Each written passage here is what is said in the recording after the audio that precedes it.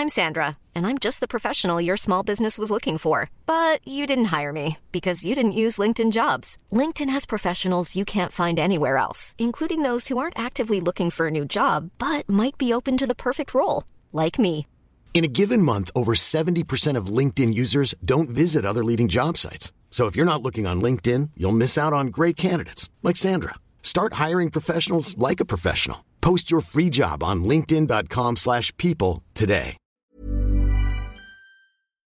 In a sudden flash, it all comes clear. It's a eureka moment, an epiphany. Hi, I'm Marcus Smith, host of the Constant Wonder podcast. The world offers marvel, meaning, and mystery around every single corner. In nature, art, science, culture, history, we talk everything from bees and beetles to obelisks and asteroids. Experience the thrill of transformative encounter. We'll bring more wonder to your day. Listen to Constant Wonder wherever you get your podcasts. Hello and welcome to Monday's edition of History Hack. We are thrilled today to welcome Saul David, author of many books, both fiction and non-fiction, on Churchill, the Indian Mutiny. I'm still calling it a mutiny. I don't care what Wikipedia says. Victoria Wars. There was an award-winning book on the Zulu War, the First World War. He is a warlord of the highest order, but he's here today to talk to us about his brand new book, which is currently top of the bestseller list, Crucible of Hell, Okinawa, the Last Great Battle of the Second World War. Saul, how are you doing? Very amazingly well, considering I'm locked away in deepest, darkest Somerset. It's interesting, isn't it? With books, we do have a little bit of a window on the world, and thank goodness the internet's working okay here. Yeah. So how is your lockdown? So we've been discussing with our guests throughout the week some of the most ludicrous things they've heard in terms of cures. So my favourite one at the moment is the shoving a hairdryer up your nose to get rid of, apparently that will kill it.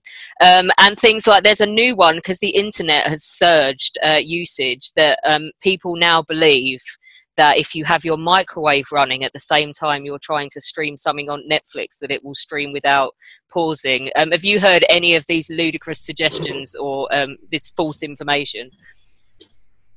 I have. I've heard the gin and tonic one, which is based on quinine. There may be some vague connection between taking anti-malarial drugs and combating the virus a tiny little bit. But the idea that you're going to get enough quinine in gin and tonic is a bit fanciful. That hasn't stopped me having a few, I have to say, because whether it's true or not, why not have an excuse to have a drink? That's it. I'm going to, when we're done recording this, we're done recording for the week, and I'm going to go and stick a straw in a bottle and just have at it, I think. So thank you. You've made my day. Right. So let's get started on the history, guys. Congratulations on the new book. But tell us, where is Okinawa and why is the location significant? And why did they decide to hit it? Well, geographically, it's 400 miles south of the southernmost home island, as they're called in Japan. So you've got the main cluster of home islands, and then you've got all the other little islands that were part of Greater Japan in 1945. And Okinawa is the first bit of actual, I suppose you'd call it Japanese territory you come to if you're coming from the Southeast Pacific, which is the direction the Americans were coming in. So the reason they've targeted Okinawa is its size. It's about 70 miles across. They're really planning to use it as effectively an aircraft carrier. They're going to use it as a base for the eventual attack on Japan proper. So you can see it's quite strategic in its position. It's close enough to Japan so that bombers and fighter planes, for that matter, can get there with easy flying distance. And also, eventually, they're going to use it as a logistical base for the eventual invasion of Japan. So this is the last stepping stone before the final great battle. So when do they decide to hit it? They decided to hit it in early spring of 1945. Actually, the exact date, the 1st of April, which is just a few days away from now, 75 years on.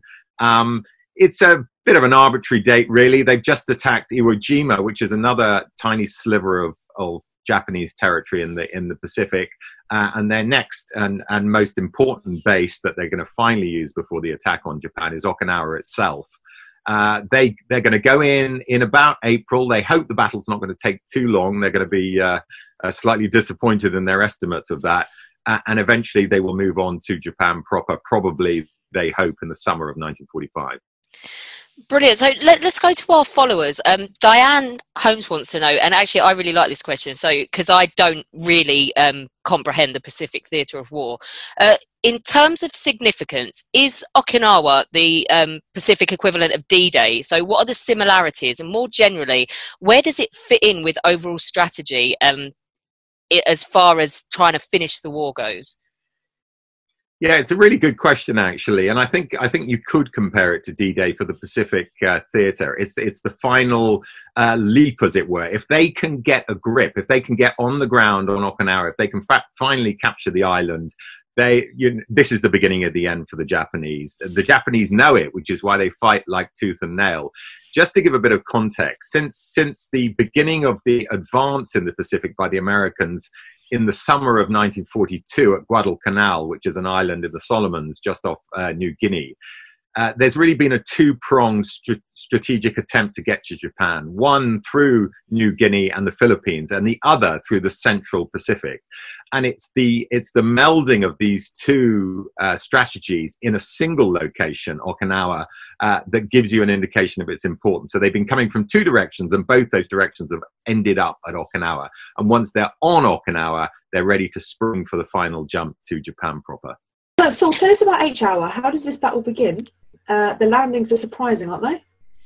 Yeah, a lot of the troops who go in on the first morning, H-Hour is actually 8:30 a.m. on the 1st of April 1945. And of course, if you're in one of those landing craft just approaching the beach, you are quaking in your boots. And the reason a lot of the Marines in particular who were in those landing crafts are worried is because they had attacked an island called Peleliu the previous autumn, and it had been an absolute bloodbath. There'd been terrible casualties taken as they tried to get onto the beach itself and then off the beach. And a bit like D-Day, I mean, if you have the images of D-Day on Omaha Beach, that's what they were expecting. Incredibly, there was no opposition, or at least incredibly as it seemed to them. But the reason there was no opposition is because that was the plan from the Japanese. They realized that with about 100,000 soldiers, which, by the way, was an awful big garrison for one of these islands, far and away the biggest garrison that the Americans had taken on up to this point. But in actual fact, the Americans have got many more. They've got a force in the water of about 180,000 combat troops ready to land. They don't, of course, all land on the first day, but ready to land, and more to come behind that. So the Japanese are well aware, not only do they have an inferiority in numbers, but also in terms of firepower. The Americans pretty much are going to rule the skies, and they have the majority of naval assets as well. So talk to us about, as you say, it's a trap. So tell us about what happens in the next few days.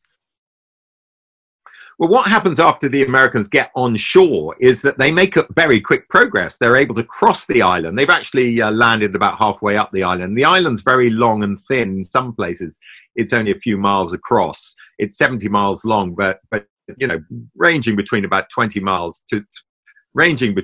miles to 20 miles across. And it doesn't take the Americans long to cut the island in two. And of course, they're delighted. The commander, Buckner, is thinking this is going to be pretty easy from this point. The Americans have made very rapid progress. They've crossed the island, they've cut it in two, and then they don't know exactly where the Japanese are, of course, because the Japanese have hidden. They've built these very cleverly constructed defenses in the center of the island, most of them in the south of the island, so that when they go north, there's almost no opposition at all until they get to the Oroku Peninsula, which is, a hard-fought battle that takes place during the first part of April. But it's as they're moving south that they begin to come to the first defenses of this really incredibly formidable defensive system that is known as the Shuri line. Shuri being the old imperial capital of Okinawa before the Japanese took it over. And it's this defensive system that is going to cause the Americans so many casualties. So where did the Americans go from here? Isn't this where we encounter Hacksaw Ridge? And how true to life is the actual film? Yeah, it's, there are a lot of famous moments in this battle that a lot of people might not be aware of. The film Hacksaw Ridge, which was set in a feature known as the Maida Escarpment, was indeed, as you suggest, Alina, one of the earliest defensive positions that the Americans come across. And of course, they've got no idea how formidable it is. And the reason Hacksaw Ridge and many of these other ridges, they're not particularly high. But the reason they're so formidable is because the Japanese soldiers have actually buried down into them, so that not only have you got to get to the crest and overwhelm the crest, which is what you do in normal military attacks, but you've also got to get inside the feature itself, into all those tunnels and bunkers that the Japanese are hiding in. And if you don't get in them and winkle them out, which is what they had to do, they are going to shoot you in the back as you pass by their position. So these were incredibly dangerous features. Now, the film itself, Hacksaw Ridge, is relatively true to life. I wouldn't say 100%. And one of the first things that struck me when I visited Okinawa and had a look at the Maida Escarpment is that actually it's relatively low. It's probably only about 40 feet down the actual place where Desmond Doss, the man who saves all those soldiers, actually lowers them down. I mean, from the film, it looks like about 200 feet. It's only about 40 feet, but that certainly doesn't take away from the feat of what Doss achieved that day, because in very simple terms, he and his company had been swept off the ridge, leaving just the wounded and him. He was a medic. Now, he would have been in his rights to have followed the rest of the fighting men, but he didn't. He stayed behind, and one by one, he lowered wounded men off, admittedly not down a massive incline, but 40 feet down. And all the while, if the Japanese had realized at any moment what was going on, they'd have been able to advance and kill everyone, including Doss. So it was an incredible feat of bravery. It took him about 5 hours, and he was justly and quite rightly awarded the Medal of Honor. You've already alluded to this, and it's something I'd really like to hear more about, is the Japanese determination not to give way, because it results in absolute savagery. Can you tell us a bit about this, especially Sugarloaf Hill? Yes, the modus operandi for all Japanese soldiers at this stage of the war was to fight to the last. That was partly down to orders from Tokyo, but also partly down to the whole military ethos of the Japanese. They had a feeling that, to sacrifice your life for the greater good, that is the state, the emperor, was entirely what was expected of you. To surrender was dishonorable, and this meant that not only were they very good soldiers, they were soldiers who weren't prepared to give in. So this led to some unbelievably brutal fighting. And as I've already suggested, the only way you could get them out of some of these defensive positions is literally by burning them out, winkling them out, sending troops in to take them on in hand-to-hand combat. It was an incredibly brutal form of fighting, and some of the effects that were, the results of that on the American servicemen, you can see by the huge number of men who were taken out of the line for battle fatigue, something like 25,000 of them. That is a third of the total American casualties of the whole battle, and will give you a sense of the appalling conditions in which they were expected to fight. That's actually really interesting, because the next question quite nicely folds in here. It's actually from Alex's mum, funnily enough. And my mum she's fully involved, isn't she, in this podcast? Go on. She is. It's actually something I want to know more about, because I quite find these guys really fascinating. So can you tell us more about the kamikaze? I mean, who were these guys? What were they there for? And what was their mentality? I mean, the kamikaze to us in the West have sort of mythical status, don't they? And the question is a very good one, which is how on earth does it come about that these people would be prepared to, literally effectively be suicide bombers in the Second World War? And I've hinted at some of the reason, which is the military ethos in the Japanese Army, Japanese Navy, Japanese Air Force at that time was very much a sense of self-sacrifice. They didn't have this Christian Judeo tradition that suicide was, was beyond the pale. It was absolutely accepted, and in many cases it was expected. So what you find with a lot of the kamikaze, and the kamikaze, by the way, really only get going in terms of being properly organized towards the end of 1944, when the going is really bad for the Japanese and they realize they need desperate measures. But it's interesting that the people who actually form most of these core of the kamikaze were formerly ordinary servicemen. They aren't particularly special troops. They are specially trained, of course, to do the job they need to do. But they don't, they ask for volunteers, and they are pretty much overwhelmed with people. And we're talking about thousands of them who are prepared to fly planes, fly manned rockets, fly manned submarines loaded with explosives into American ships. It's astonishing what they were prepared to do. And one of the things I was determined to do with the book was to humanize them, was to get a sense of who they were and why they did what they did. And as a result of that, you get some really tragic human stories, like the kamikaze pilot, for example, who asked before his mission if he can marry his stepsister. She agrees, they marry, they spend one night together. She never sees him again, of course. But in that one night, she's become pregnant. And they were trying to take as much as possible people who were not married. They were looking for people who did not have particularly close ties. So the pilot I'd mentioned, for example, that was a bit out of order for him to agree to marry. But some of them, of course, were married.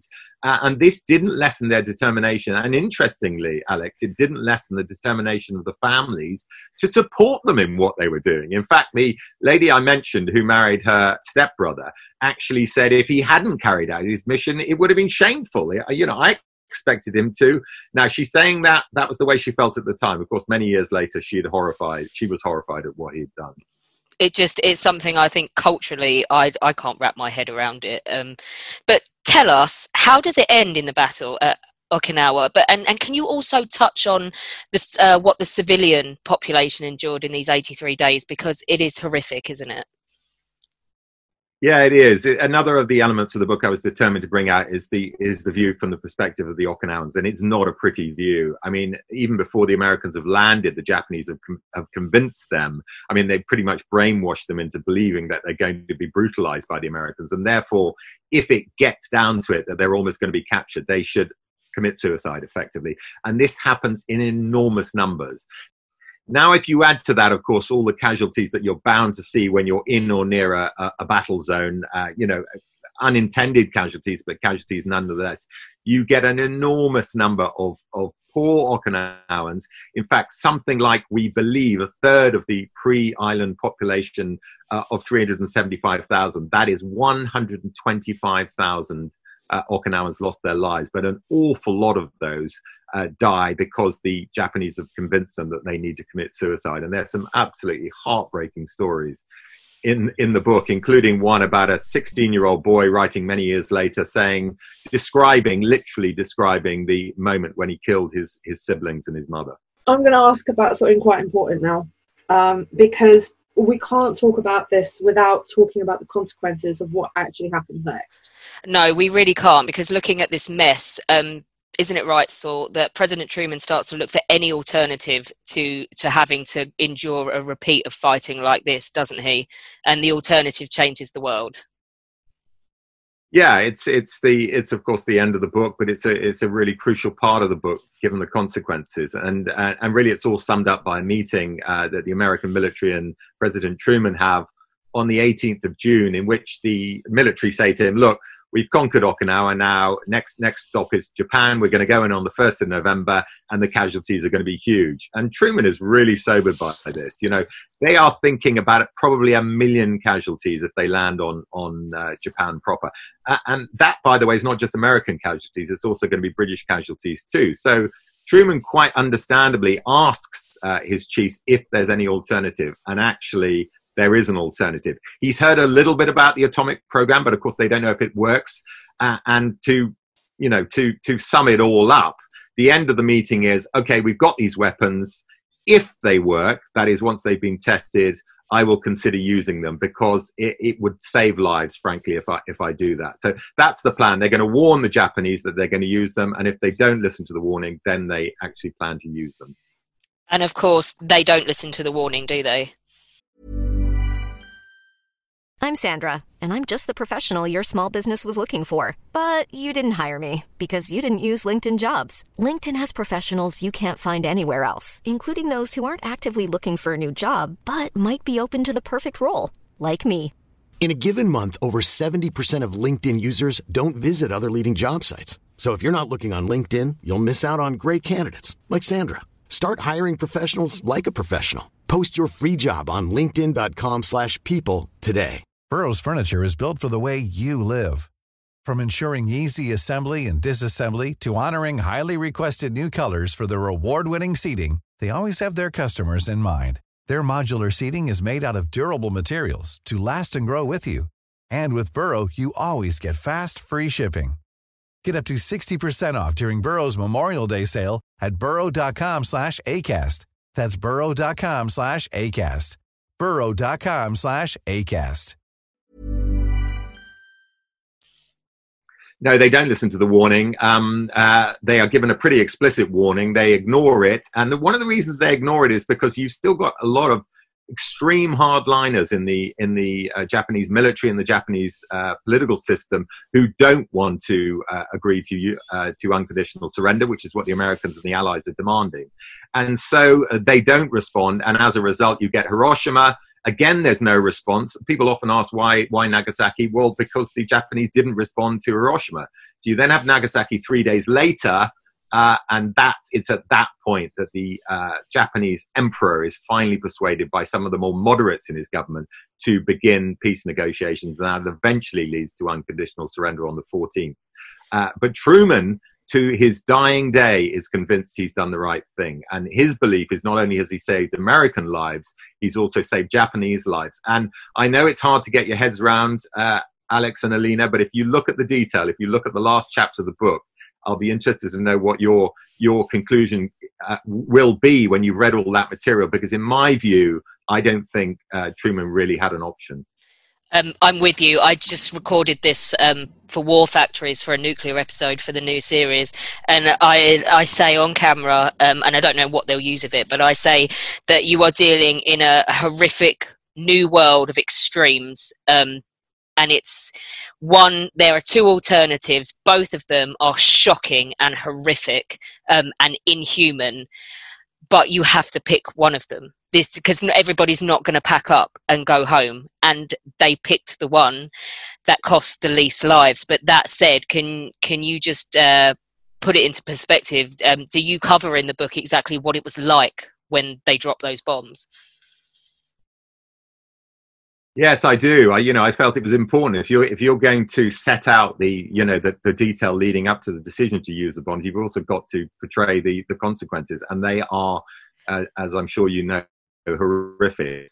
Yeah, and I've got first-hand accounts of a lot of course, the Japanese, the suffering that goes on the ground, the experience of being on the ground quite close to the epicenter of the explosion. I mean, it's beyond horrific. And interesting enough, there are even some Allied soldiers who were caught up in it too. Total number of dead, they estimate now, of course the figures are always changing, probably up to 200,000, not just on the days, but in the weeks and months afterwards.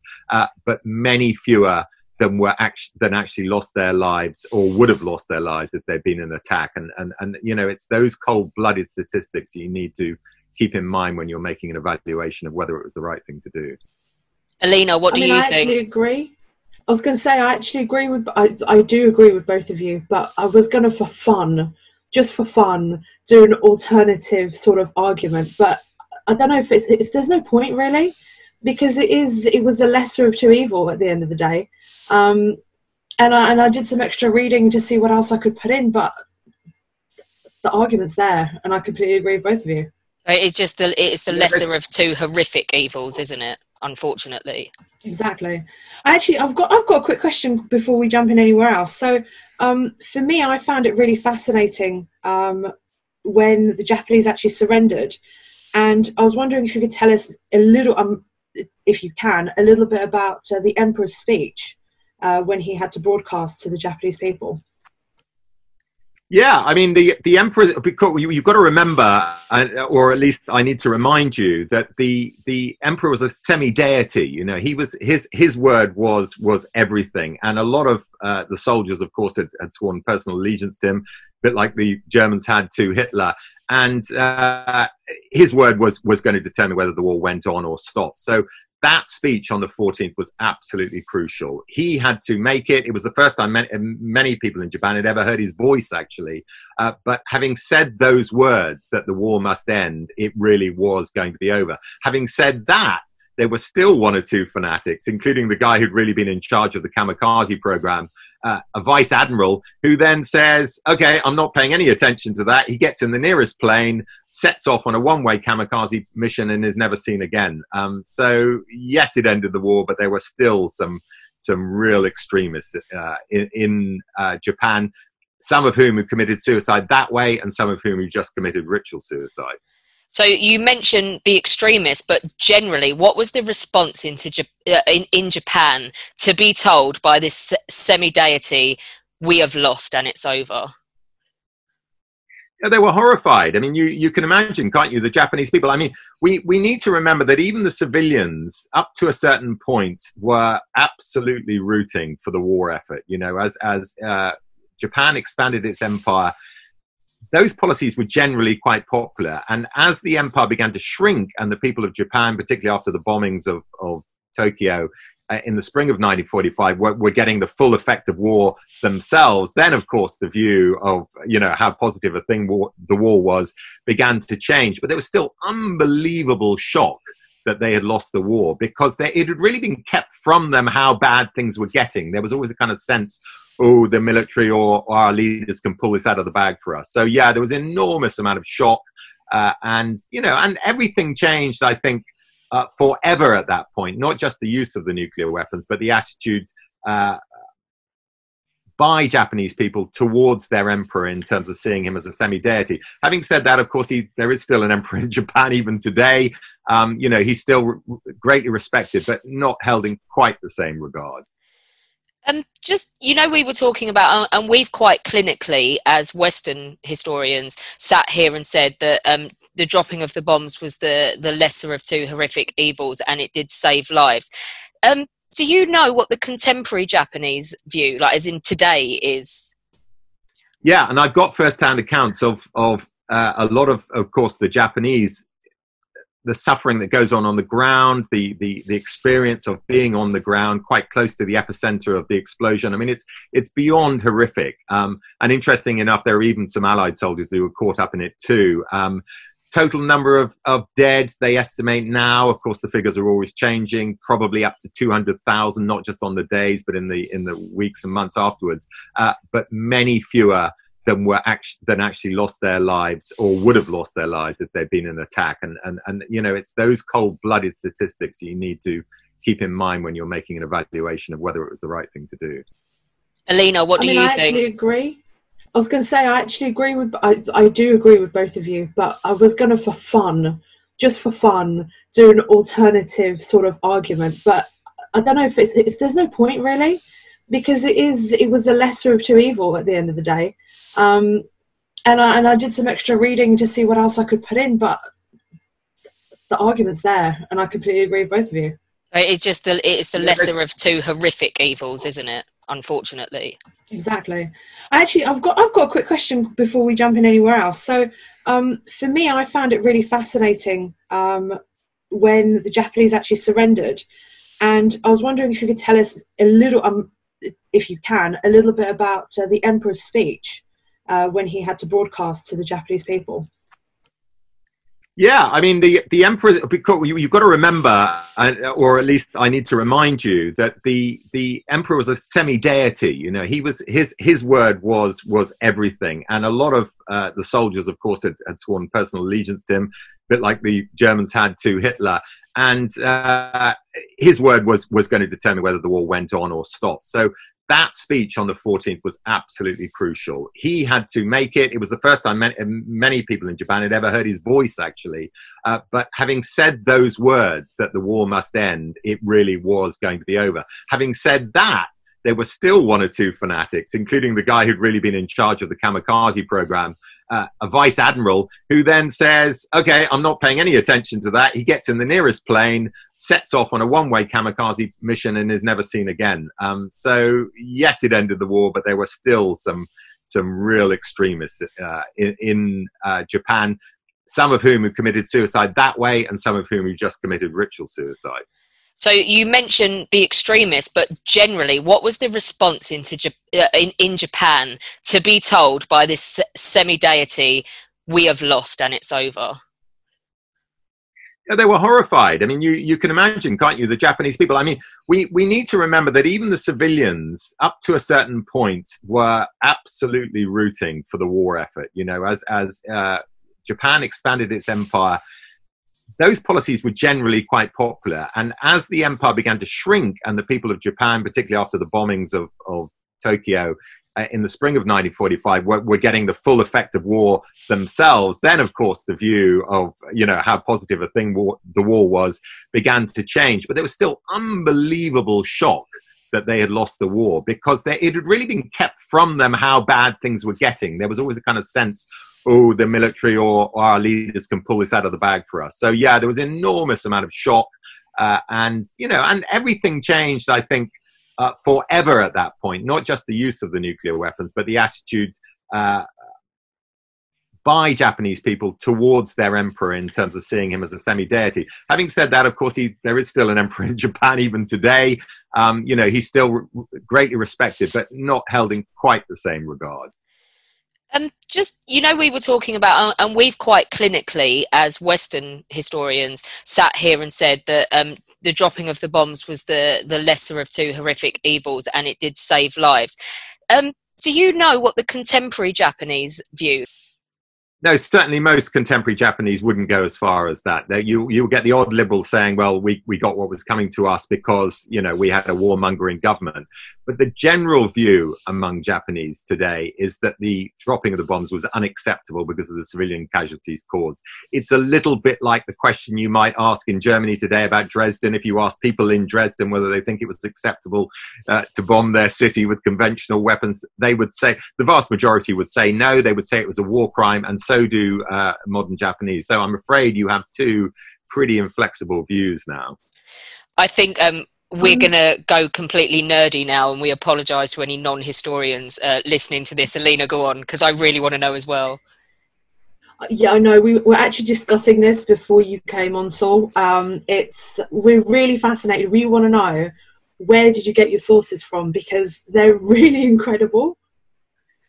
Yeah, it's you know, it was a wonderful project for me. I had a lot of support both from American and UK publishers, and therefore I had the resources to do a really proper job on this book. I was able to research in the UK, in the US, in archives all over the US. And the interesting thing about the US, before I move on to Japan, is that the US have a huge cache of debrief Japanese sources. So one of the key things for this book was really to find the Japanese and Okinawan sources. And one of the locations I was able to get a lot of Japanese sources was in America itself, in the debriefs that are held in the American archives.